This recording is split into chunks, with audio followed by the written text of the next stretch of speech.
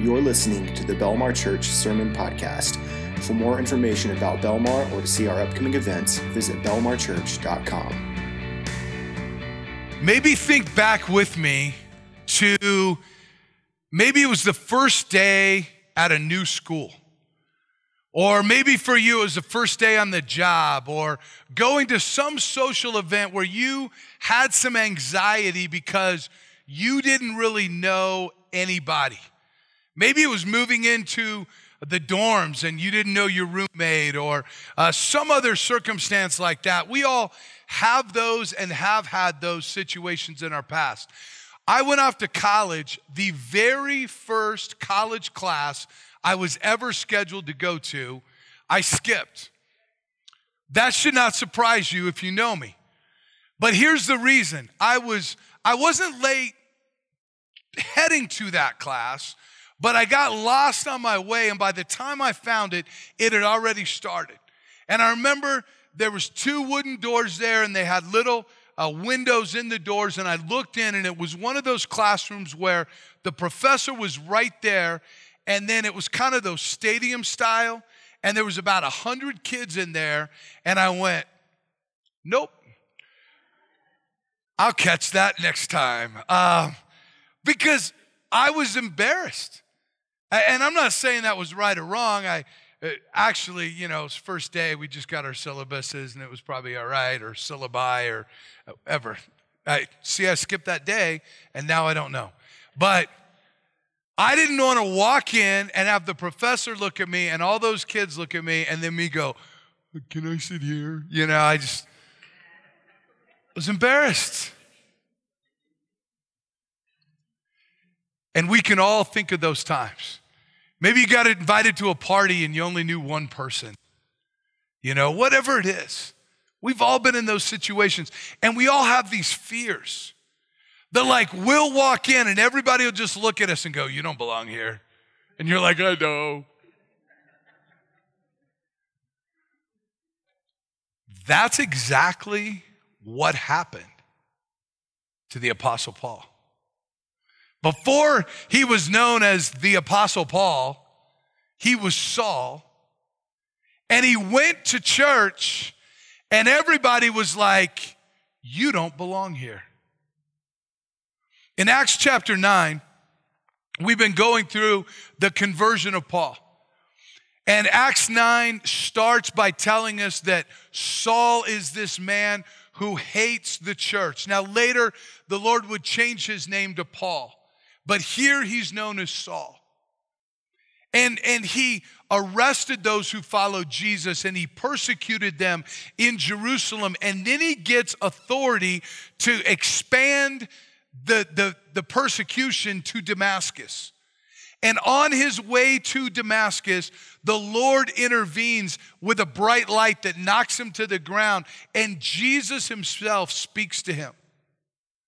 And Saul realizes that everything he thought he knew was wrong. He thought that in persecuting the followers of Jesus, he was doing what would please God, when in fact, he was working against God. He thought that these people who believed in Jesus as the Messiah were in error, and that Jesus was a false Messiah. But in fact, Jesus proved that he was God, that he was the Messiah. And so Saul, blinded, goes into Damascus. Ananias comes and lays his hands on him and restores his sight, and he's baptized.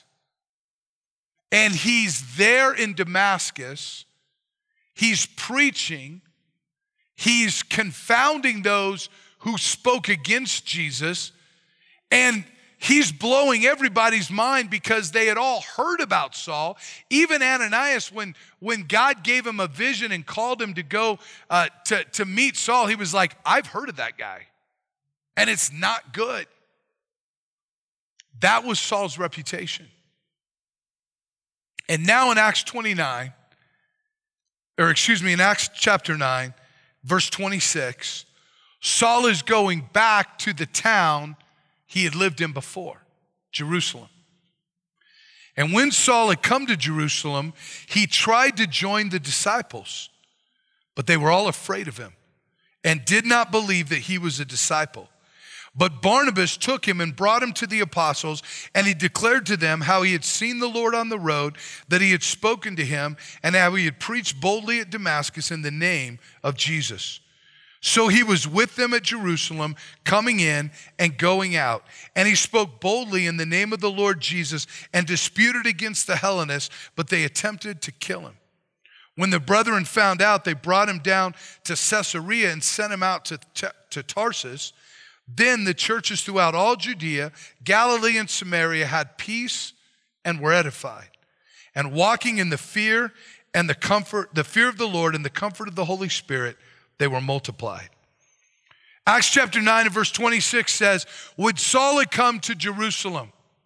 Now Saul had been to Jerusalem. It was just outside of Jerusalem that Saul had held the cloaks and been consenting to the stoning of Stephen, who was one of the first deacons in the church of Jerusalem.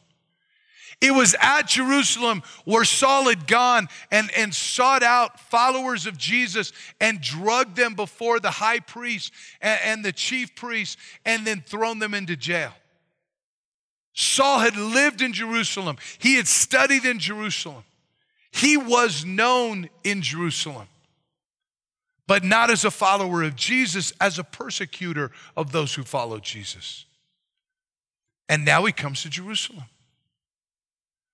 And the Greek, the original language here of verse number 26, when he says he came to Jerusalem and he tried to join the disciples, this isn't like a one-time deal. This is that he kept trying to join followers of Jesus, and they kept rejecting him. And I thought about that. And I thought, why was that? On the surface, you can understand it, right? You're like, well, this guy was arresting Christians. He was persecuting them. They don't really want him in church. But the reputation of Saul as a persecutor in Jerusalem spread to Damascus. Surely they had heard some rumors of his conversion and his preaching in Damascus here in Jerusalem. And yet they still rejected him. And I thought about that. And I thought sometimes we say we understand the power of God. We know that God can do miraculous things, but when he starts to do miraculous things, we don't always believe him. We're not going to take the time this morning. I loaded it in the computer, but you can skip over Acts chapter 12. There's about 16 verses there, and we're not going to read all of them, but the story in Acts chapter 12 is one of persecution. It says that the authorities, and I believe it was Herod, I should have read it, see? It was Herod, took and he killed James, the brother of John. James and John were brothers that were disciples of Jesus. And Herod took James and he killed him. And the Bible says that politically, Herod looked at that and the majority of the people were in favor of that, so he arrested Peter. Now, he had previously arrested James and killed him. Now he arrests Peter. What do you think is going to happen? And the Bible says that there was a group of believers having a prayer meeting.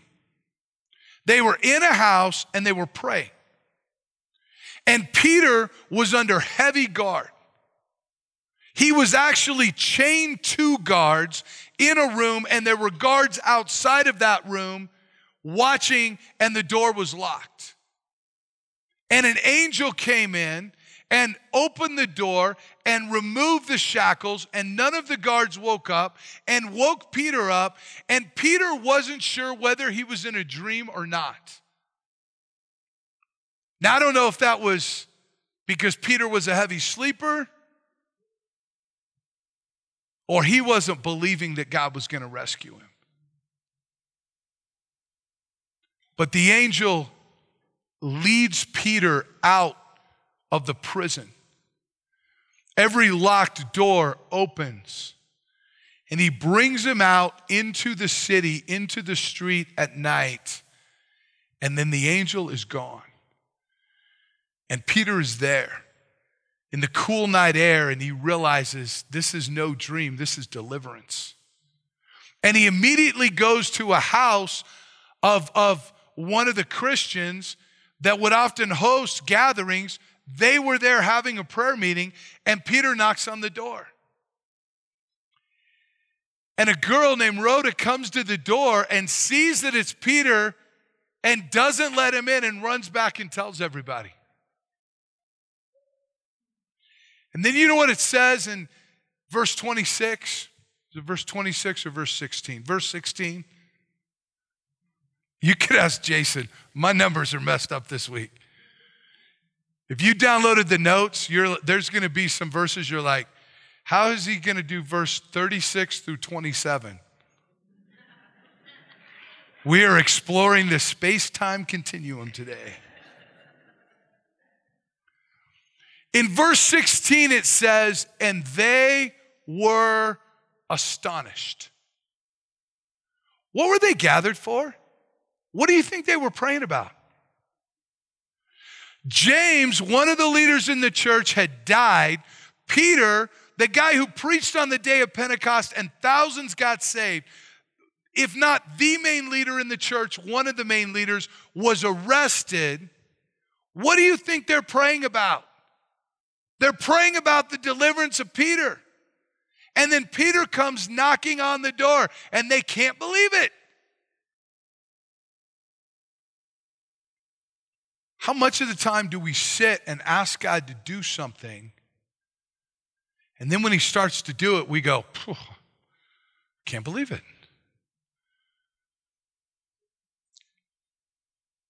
Maybe that was the reason. Maybe it was fear. But I think there was an element of the church that just thought, can God really save that guy? I mean, I know that God saved me, but can God really change the heart of Saul? God forbid that Belmar Church ever has the attitude of, can God really save that person? Can God really change the heart and life of that person? God is in the heart transformation business. If anyone is in Christ, he is a new creation. He is an entirely new being. Old things are passed away. All things become new. You can look in the Old Testament, you can look in the New Testament. God says, I'll take a heart of stone, I'll give you a heart of flesh. God says, I will renew your mind. I will change the very way you think. God desires to completely transform us from people who are destined to spend eternity in judgment to people who are made in the image of God, of Jesus himself, and will spend eternity in heaven. This is what God desires to do. And God forbid if we ever stop believing that he is in the heart and the life transformation business. They rejected Saul. But Barnabas, Acts 9:27, took him and brought him to the disciples, and he declared to them how he had seen the Lord on the road, and that he had spoken to him, and how he had preached boldly at Damascus in the name of Jesus. It took this guy Barnabas. What a guy this was. You know, Barnabas wasn't even his name. Barnabas is his nickname. And yet all throughout the New Testament, he's only called Barnabas. I used to coach basketball and football, and I coached high school football for a number of years. And on one particular team, when I coached at this one school, I had an assistant coach, and he gave every kid a nickname. Every kid had a nickname. And it could be related to their own name. It could be related to some obscure event. We had a kid, his nickname was Rats. Because we all had t-shirts and he had a pet rat and the rat ate his shirt. The corner of his shirt, of his sleeve was messed up because his rat ate on it, so he was Rats. Then his little brother played it for us, so he was Mouse. That's the way nicknames work. One day I was with all my coaches and we were filling out nominations for all conference, and I filled in one of our running backs and I filled in his name, and one of our coaches said, "Who's that?" I said, "That's our running back." He goes, "That's not his name." I said, "No, that is his name. You're just used to his nickname." Barnabas was this guy's nickname. You know why? We find it in Acts chapter 4. This is the first time Barnabas is introduced. Acts chapter 4, that God is working in the church, and the last two verses say this: "And Joseph, who was also named Barnabas by the apostles," which is translated son of encouragement, "a Levite of the country of Cyprus, having land, sold it, and brought the money and laid it at the apostles' feet." He's first introduced in this great act of kindness, of charity. He has a possession, he sells it, takes the money, and just gives it to the disciples and says, "Use it however you want." And the disciples said, you got a new nickname, Barnabas. And everybody knew that Barnabas meant son of encouragement. Never is he referred to in Scripture again as Joseph. That was his name. I imagine that at some point later, Barnabas would be traveling with the Apostle Paul. They'd be starting churches. Maybe they were near Cyprus. Some old woman walks into the church that morning, says, "I'm here to see my son Joseph." And everybody goes, "Who's that?" And then she goes, "Barnabas." And everybody goes, "Oh yeah, Barnabas, we love him." That's not in the Bible. That's just a little extra thing that I think of sometimes when my mind wanders. He's always referred to as Barnabas, the son of encouragement. And so Barnabas took Saul. You know what I think he did? I think when the church gathered, Barnabas put his arm around Saul. He walked down and he sat right on the front row and said, "This is my friend Saul." It might not have happened like that, but it happened something like that because the Bible says he took them, he forced acceptance within the church. I've already talked about the fact that God is in the transformational business. But here's what happens sometimes. We have our own little subculture in church, don't we? I grew up in church. My mother and father were followers of Jesus, followers of Jesus. I went to church as a little kid. I learned the Bible stories. I learned the songs. I learned the motions to the songs. And at some point, I came to be a believer in Jesus too. And I grew up in that. I know. And then I went to college to study to be a minister. I know all the ologies and these and thous and it's like a whole secret code language. And then what can happen is somebody can come into our group that doesn't know the code. They don't speak the language. They stand when they're supposed to sit. They kneel when we're never supposed to kneel. We're Baptists. They do something that they're not supposed to do, and what do? Well, we're good church people. We all glare at them. Maybe we don't accept them. You with me? Why? Well, that person doesn't look like they belong here. The people that don't belong here are the people that need to be here. Listen, if we're going to have a tagline at a church, that should be it.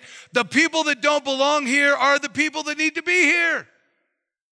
The people that don't know Jesus ought to come to a place where they can find Jesus. And you know what we ought to be as a church? A place they can find Jesus. So the non-church people, the people that don't look right, those are the people we want here. And then you know what we ought to expect? We ought to expect that God is going to transform their lives. We ought to be praying for it and working for it. And we ought to understand this. We're all in the middle of that. You know who's got it all figured out and is exactly in the image of Jesus?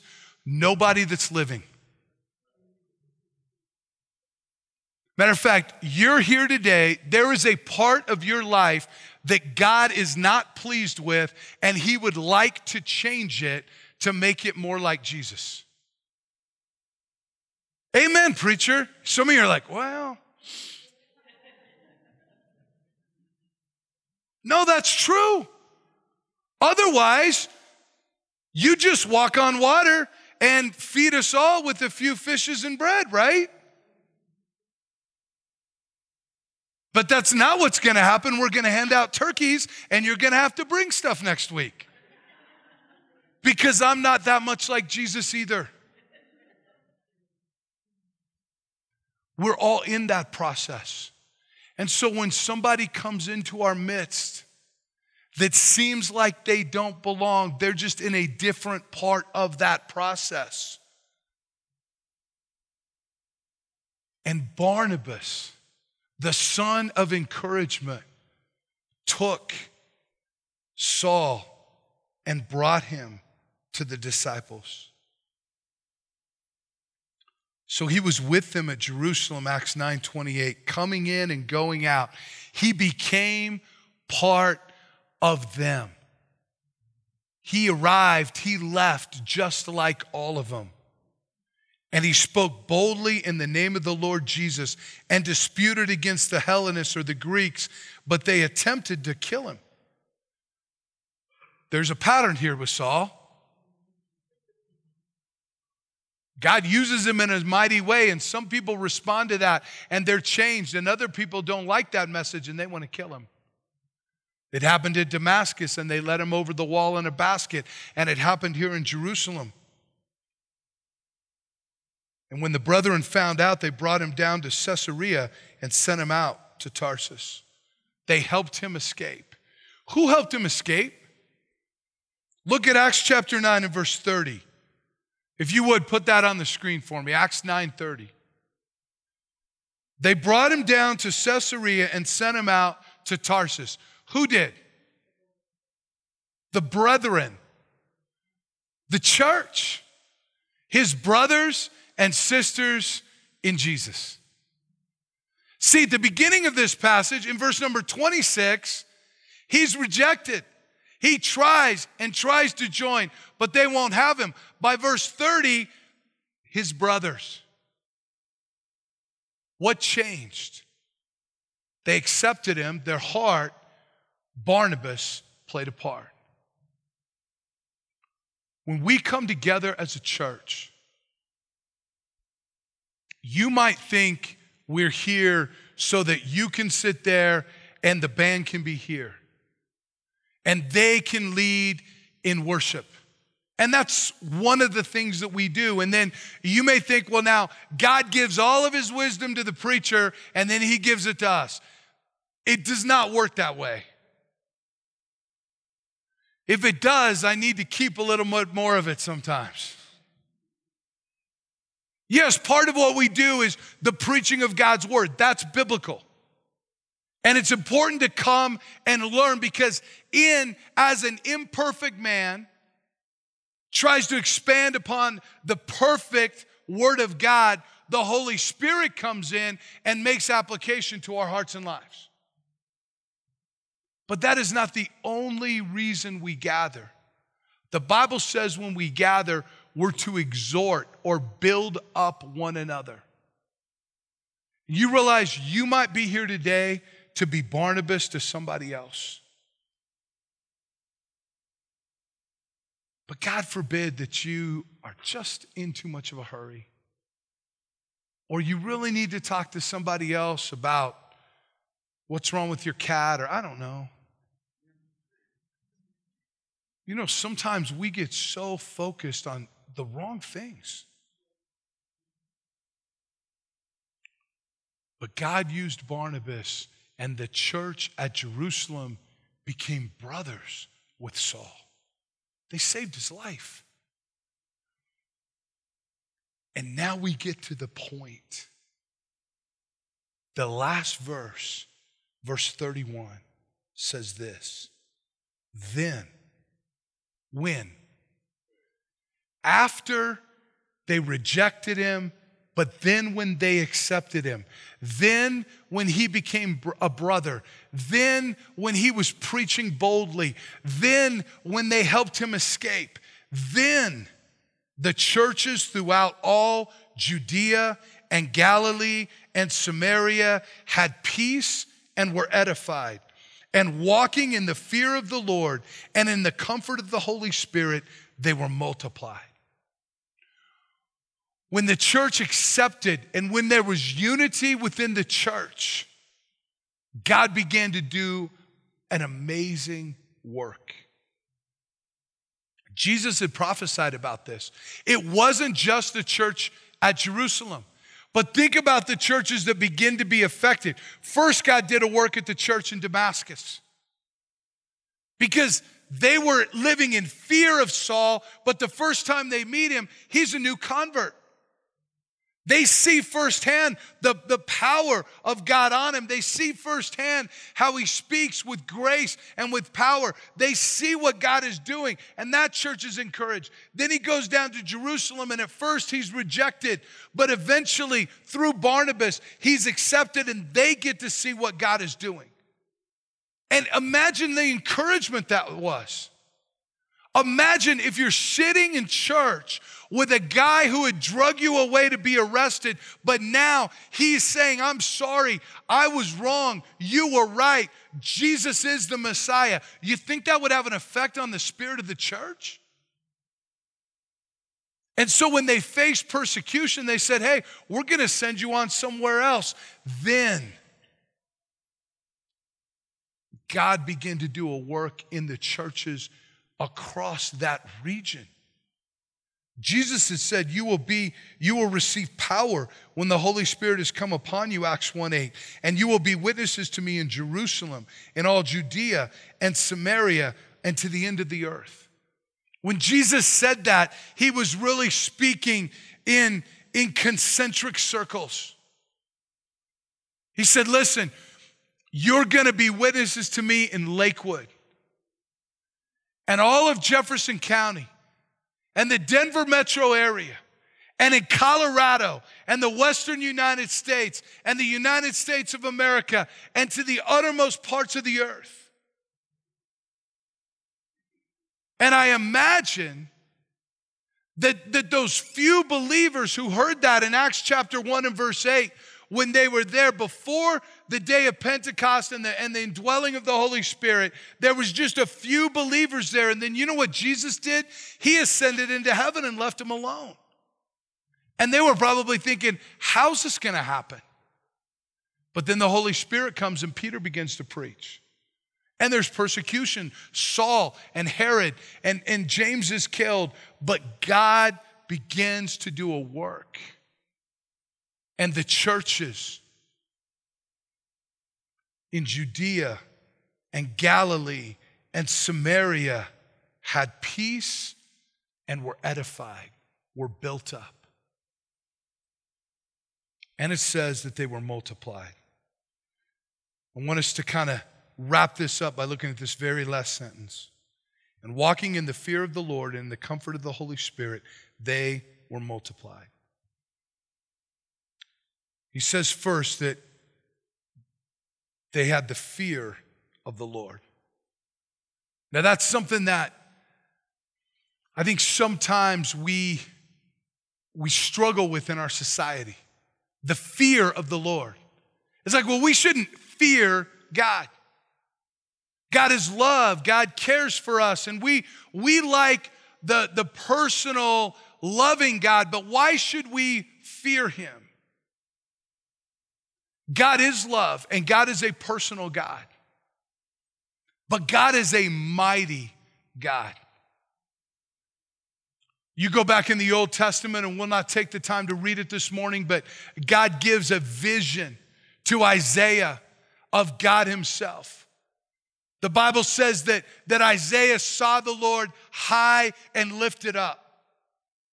And it describes the angels flying around, and there's smoke, and there's lightning, and the building is shaken. And Isaiah's response is, woe is me. Because compared to Almighty God, he realized the insignificance of himself. And that is the fear of the Lord. We lack the fear of the Lord when we lack a proper view of who God is, especially compared to who we are. Because if we're not careful, we can begin to think that we are pretty good. And then we might question who God is or why God works in a certain way. That's because we don't have the proper vision of God. It's not that we're terrified of God. It's not that we walk on eggshells around him, but to understand the awesomeness and the mightiness of God is to have a godly fear of the Lord. Psalm 111 and verse 10 says this, the fear of the Lord is the beginning of wisdom. A good understanding have all those who do his commandments. His praise endures forever. When we see God, then we begin to have some godly wisdom. When we see God, then we will obey his commandments. When we see God, then we will have the fear of the Lord. This is the beginning of wisdom. Proverbs chapter 9 and verse 10 says the fear of the Lord is the beginning of wisdom. Proverbs 19 verse 7 says the law of the Lord is perfect, converting the soul. The testimony of the Lord is sure, making wise the simple. The statutes of the Lord are right, rejoicing the heart. The commandment of the Lord is pure, enlightening the eyes. The fear of the Lord is clean, enduring forever. The judgments of the Lord are true and righteous altogether. More to be desired are they than gold, yea, than much fine gold, sweeter also than honey and the honeycomb. Proverbs 22 and verse 4 says this, by humility and the fear of the Lord are riches and honor and life. I was thinking about that this week, and I would encourage you, you can do just a little study on the fear of the Lord, but start with this verse right here, Proverbs 22:4. Who doesn't want riches and honor and life? I mean, that about covers it, doesn't it? Well, how do you get that? By humility and the fear of the Lord. Listen, if you get a vision of God, you'll get humility and the fear of the Lord. And when the church got it, in walking in the fear of the Lord, they were multiplied. What do you think gave them that fear?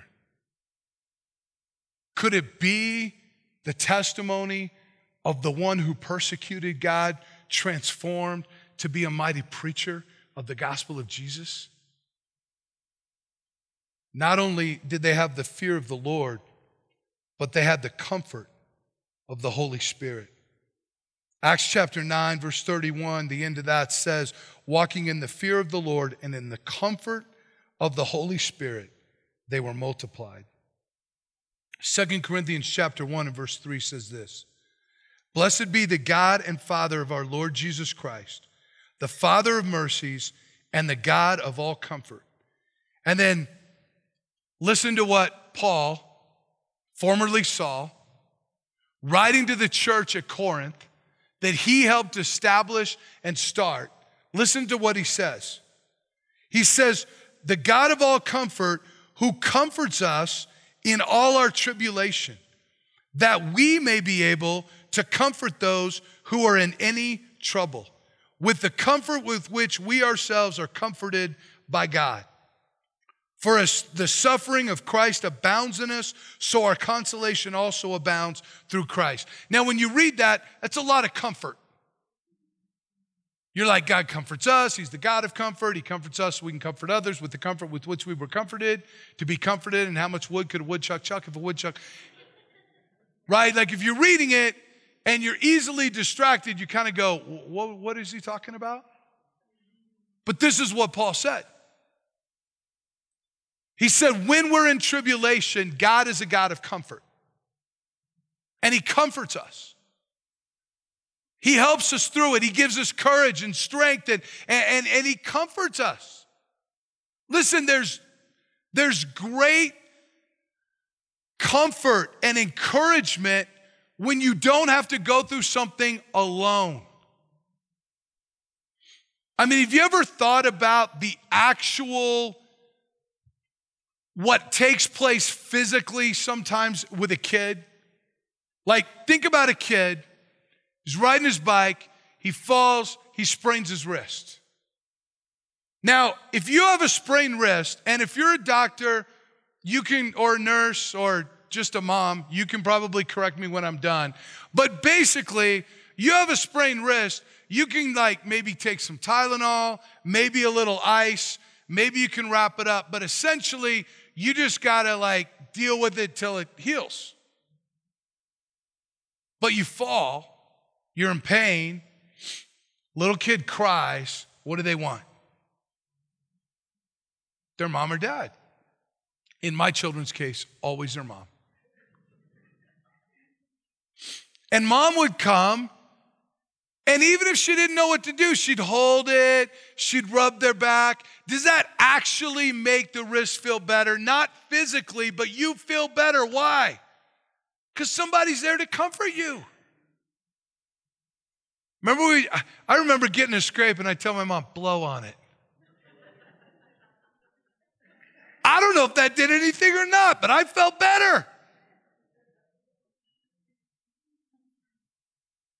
Man, little kids, they go through that stage where they want a Band-Aid for everything. Some of you are like, we're in that stage. I'm buying them at Costco.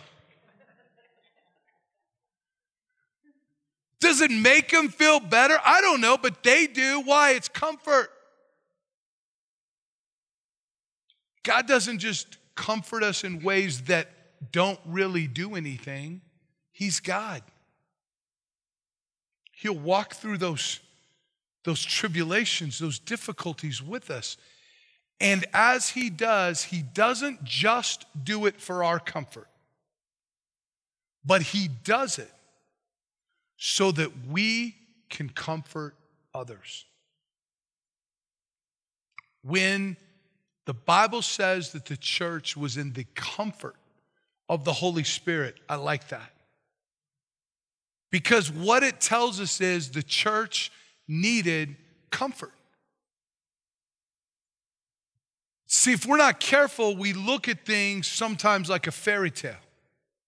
We think, oh, there was this church in Jerusalem, Saul was persecuting them, God converted Saul, everything was okay. They lived happily ever after. That's not how it happened. James was killed. Other disciples were killed. Believers were still being persecuted, but the church was multiplying. God was doing a work. They had peace even in the middle of some difficulties. Why? Because they were walking in the comfort of the Holy Spirit. Here's the problem sometimes with life, and I get this way. I think, God, if I could just get this one circumstance in my life, if I could just get that taken care of, everything else would be okay. But it never works that way. Because as soon as this gets taken care of, then something else pops up. That's life. We're always going to have struggles. We're always going to have difficulties that we face. What we need is to walk in the comfort of the Holy Spirit. And God desires to give us that comfort, but not just for ourselves, but that we might comfort others. There is great power in somebody coming alongside and being a comfort.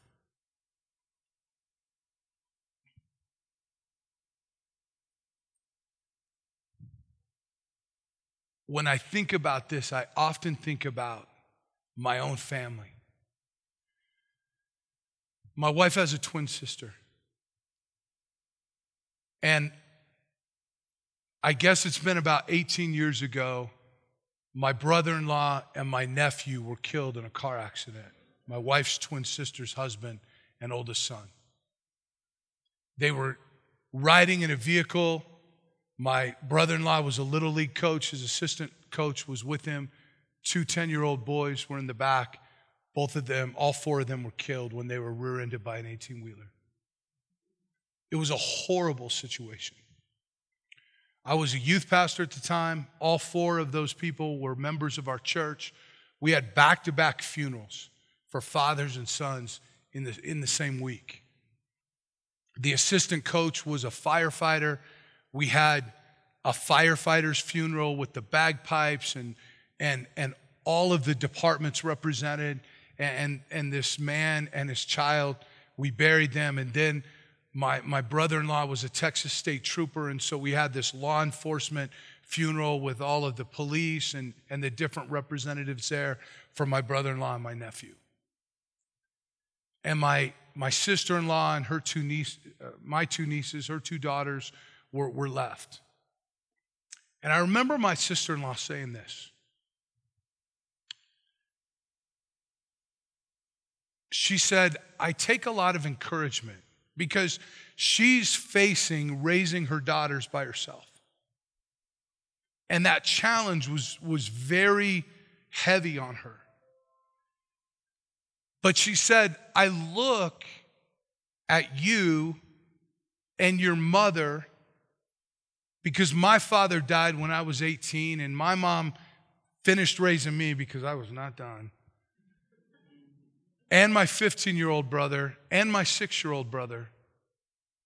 And she said, I see you guys and I see the men that you are, and it's not the same circumstance, but it just gives me hope. You know what it gave her? Comfort. Didn't make all her problems go away, but it gave her encouragement. It gave her comfort. God comforts us in our tribulation so that we can comfort others. And if we don't do that, if we don't take that final step, we don't do all that God has for us.